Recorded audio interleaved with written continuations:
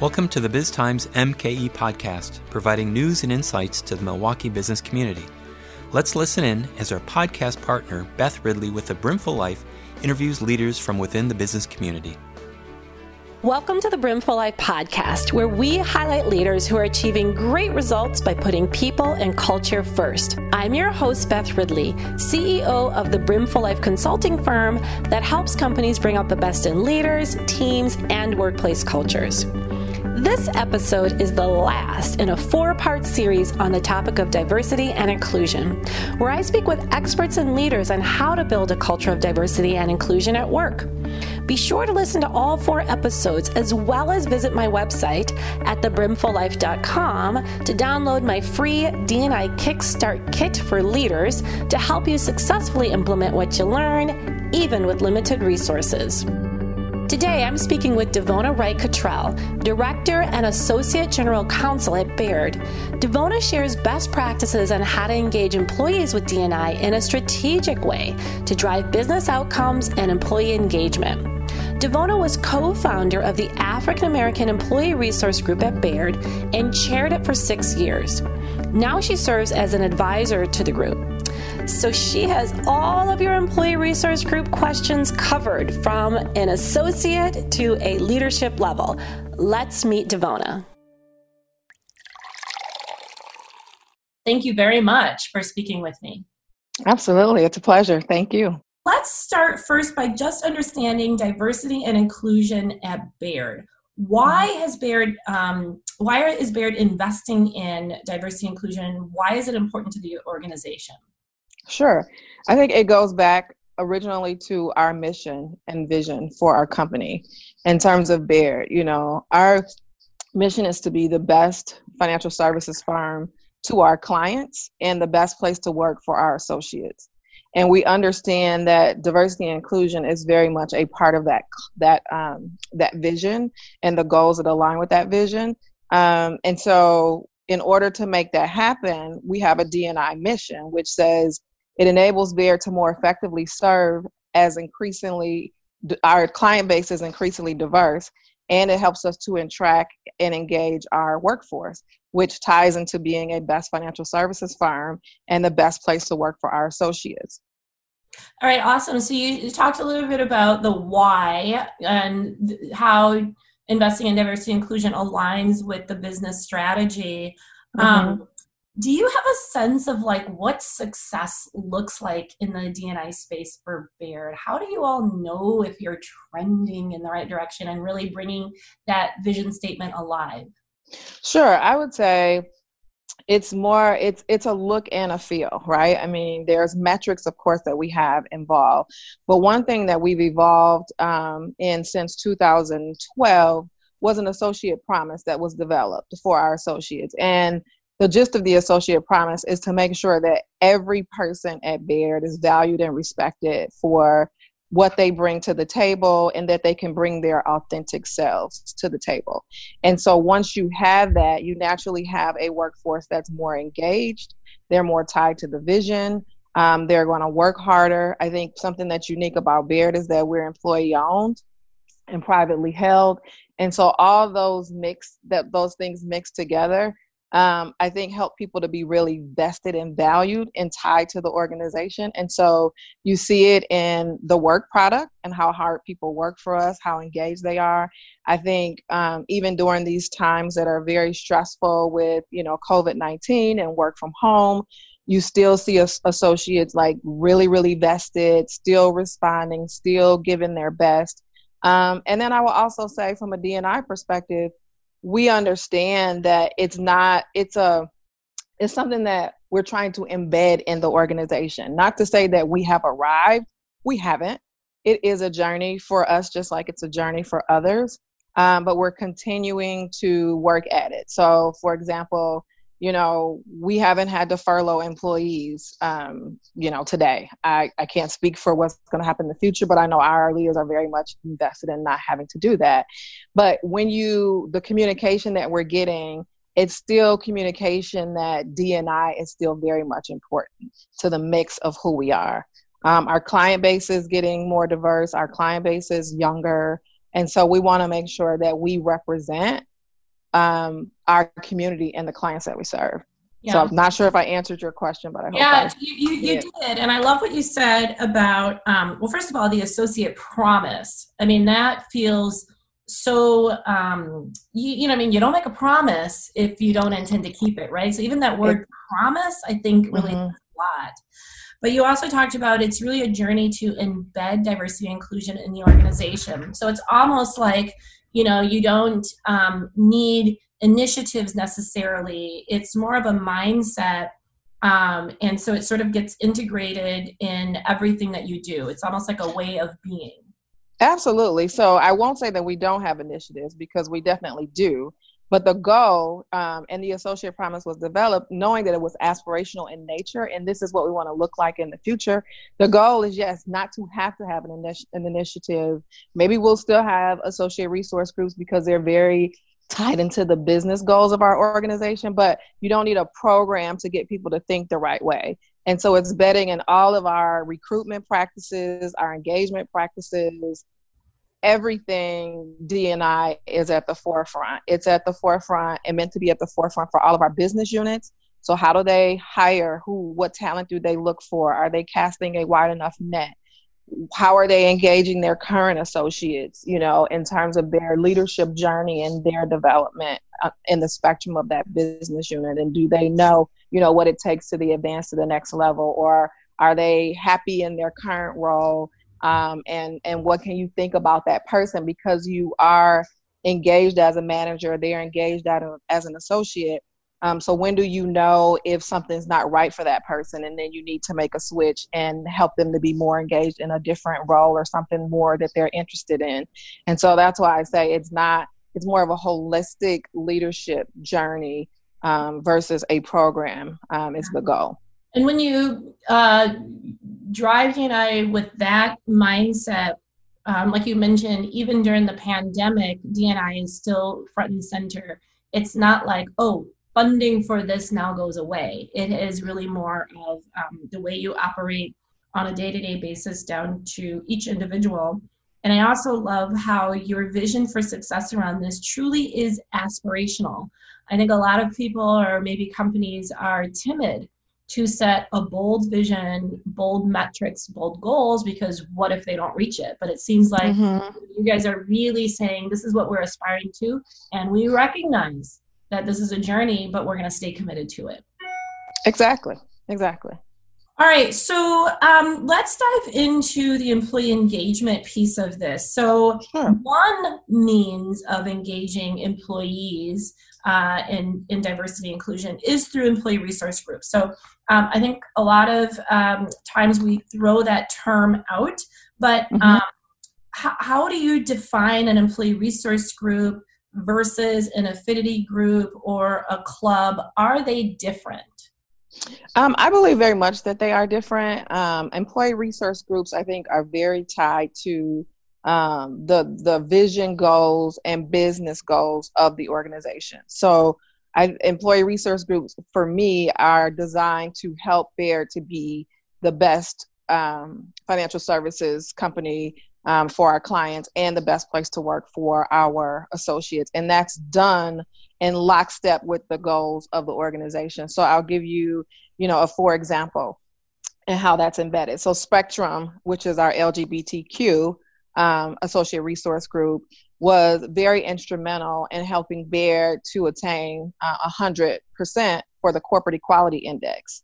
We knew what our score was. They knew what our score was. The leaders of that ARG knew what it take to increase that score. And so the leaders of the ARGs were the one who approached HR to say, this is our score, and this is what we need to get a better score, and this is how our ARG can help make this happen. And so now Baird has 100, which is one of the metrics that, Fortune looks at for the best place to work. Recognition that we get and that we've had over the last several years. So that's one of the things where I say it's very much tied into business. All of our associate resource groups, so it's PRISM is one, which was formerly the African American Associate Resource Group that I co-chaired. And the reason why it's PRISM is because we didn't want to leave anyone out. Initially, it was the African American Associate Resource Group because that was the critical mass of ethnically diverse associates at the time, but we realized the name was more exclusive than it was inclusive. And once we changed the name, which was in 2010, our membership doubled just by virtue of what you're calling something. And so it's very much, multicultural associate resource group. I mentioned Spectrum. We have Baird Gives Back, which is focused on, Baird's community involvement, really tied into how we are seen in the community and what we're involved in, how that helps businesses. Sorry to interrupt you, but I just want to underscore a couple of things you said that are really important, and then a lot of questions. So one of the main differentiators of an employee resource group or an associate resource group for Baird is alignment with business goals. So it is more than just socializing, right? Absolutely. There is really you are helping to drive and further the business outcomes for the organization. Yes. And then you also were very intentional about changing the names of these groups. So from African American Resource Group to PRISM, because I like to say you don't have to be to belong. And yes. It seemed like you guys were very intentional about you want to cast a wider net and get some of those allies why is that important?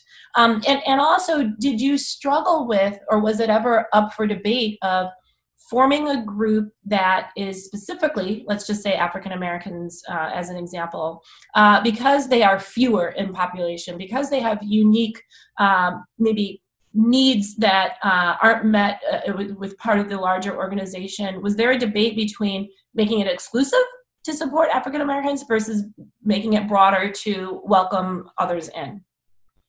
I don't think there ever was a debate. I think the reason why it initially was termed African American Resource Group was because that was what we had the critical mass of associates. So at that time, there probably was anywhere from 80 to 100 associates of African or African American descent versus, the number of Hispanic associates or Hmong associates or Asian associates. Those numbers were smaller. And so that's why it was termed that. And so we learned early in the journey that, look, there aren't other associates attending our meetings. There are not other associates taking advantage of the offerings that we have. What can we do to make this more inclusive? And the leadership of PRISM came together and had a discussion and came up with the name, PRISM, and saw it as, like light and welcoming in all versus this exclusive, the terminology being exclusive that would impede participation or involvement. We can't do this alone, right? We need others at the table to help us on this journey. And we need to create an environment that is inclusive, where our allies can feel a part of this and that they can help us to bring us along. And so, part of your question is, why is that important? It's because no one can do anything in silo, and we all need each other to make, the company what we want it to be. And if there's something as simple as a name that will help to have others feel more inclusive or included, then it was a no-brainer to do. I mean, when I talked about earlier about our associate promise, it derives from our definition of inclusion, which is creating an environment in which people feel involved, respected, valued, connected, to which individuals bring their authentic selves. And so we wanted our allies to also feel that in any of our ARGs. If they had an idea that could help us along the way, we wanted them to feel respected and valued enough to be able to offer that idea or perspective. That makes sense. So really the employee resource groups need to be very much aligned with the overall vision, mission, strategy of the organization, as well as values and the diversity and inclusion values. Let me ask you this, another question about how your group initially got started. Was it led by HR or the diversity and inclusion infrastructure at the organization, or was it truly birthed out of employees? How organic was it versus how much from top down was it driven? It really was organic. So the way our original D&I journey was, we had an executive leadership team that we had, it was called Bear Diversity Council, reported into this executive leadership team. And so this executive leadership team at that time was focused on making sure D&I was something that Baird as an organization was important to us. And so then we had BDC, which was Bear Diversity Council, which was made up of, a broad spectrum of individuals, from businesses to our corporate resource groups, and it was fairly diverse. And so what they saw happening was, we'd have a women's event on a biannual basis. We'd have, pockets of African American leaders to start to bubble up in the organization and bring forth ideas. Different people. We was already involved in like community involvement, but how do we really centralize that and make it more impactful for the organization? And so then it was like, well, there are people who are like already sort of leading these efforts. Let's ask them if they would be involved in leading an associate resource group. And literally that was the structure. It was the associate resource group co-chairs reported up to BDC, which reported up to our executive leader. So it wasn't an HR function, and it still is not to this day an HR function. It's very much, grassroots, led by leaders of, in our company, individual leaders, or even if they're business leaders, but in their individual roles, and it doesn't report up to HR. Right now, it's a sort of a new structure. It's the I&D core team. So we have an I&D core team, and their focus really is like recruitment, retention, and engagement, and creating like metrics for how we measure those things. And then the ARGs roll up into the I&D core team. And then the I&D core team has, executive leadership and executive sponsorship. Okay. So it is incorporated within some structure in the organization with leadership involvement. And I think that's what helps to ensure the alignment with the business goals also. Absolutely. And I think each ARG has a executive sponsor.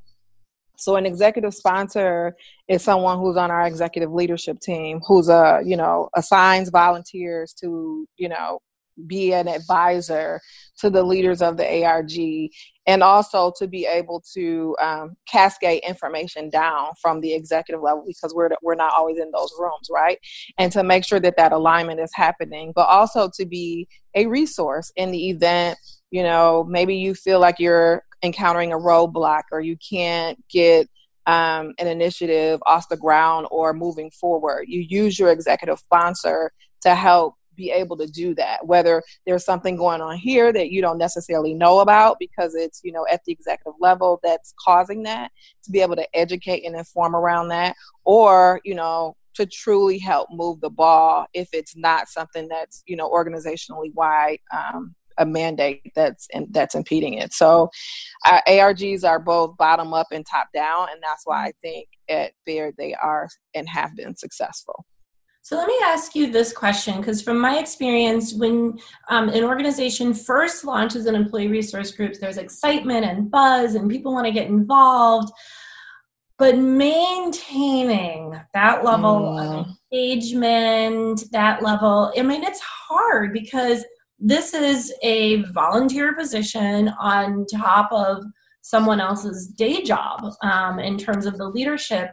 And you want strong, good leadership. You know what I mean? You want to attract those employees who, one, can really benefit and learn and develop new skills that you want to retain in the organization. So you don't want to burn them out. Yes. Since you held this role for 6 years, which I feel like is 4 years longer than the norm. Eternity.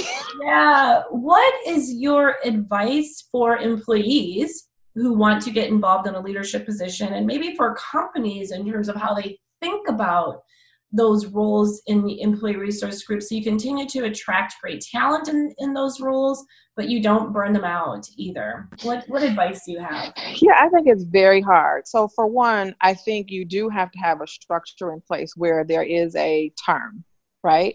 So because we had initially started, there really wasn't, terms in place. And then it's, keeping associates engaged enough so they want to be involved. So one, be clear about what the term is, whether it's 1 year, 2 years, 3 years, whatever that is. I think on average, it's mostly a 2-year term.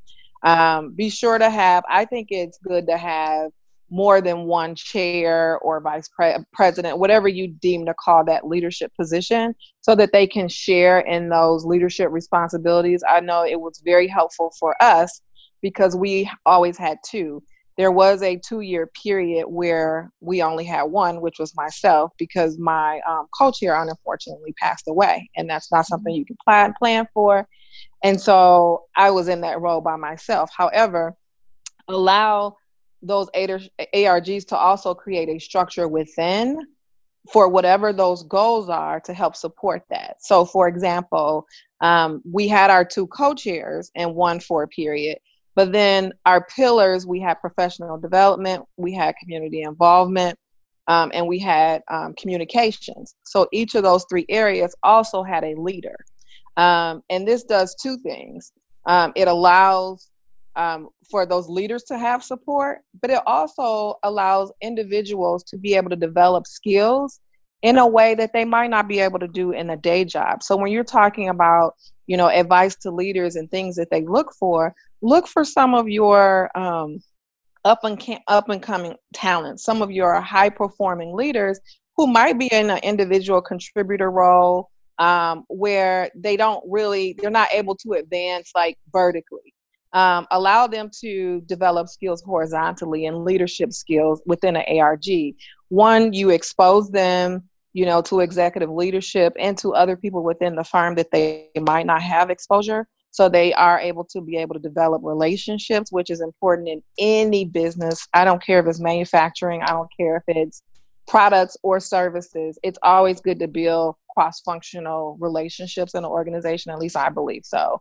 And then lastly, I would say, give them some latitude to create that space for whatever that resource group is, because all associate resource groups are not created equal, right? What we needed as a multicultural associate resource group and what some of our members needed was different than what Ascend needed and what some of their members needed. So recognize those nuances and those differences and allow them to organically grow and develop. And so that would be my advice. Create terms, make sure there's terms, allow for a structure where there's leadership opportunity for many different people while they might not have it in their current roles. And then allow them to organically develop into what it means for that particular company. Yes, they need to tie to business goals, and you should be very intentional about that, because as I previously stated, I think associate resource groups are tied to business goals and execution versus affinity groups or clubs may be more social in nature. Not to say that we don't have social functions. That's very much a part of the relation building process and getting to know each other. So you have to allow for that. But at the end of the day, we're held accountable and should be held accountable for, how are you advancing the goals of the organization within these associate resource groups? I love it. Really great, tangible advice. Devona, thank you so much for sharing some of your experience and learnings. Very helpful. I appreciate your time. Thank you for having me. It was an honor. This is Dan Meyer with BizTimes Media. You've been listening to the BizTimes MKE podcast with our podcast partner, The Brimful Life with Beth Ridley. For more business news and insights, be sure to go to biztimes.com and subscribe to any of our daily e-newsletters and our magazine, BizTimes Milwaukee.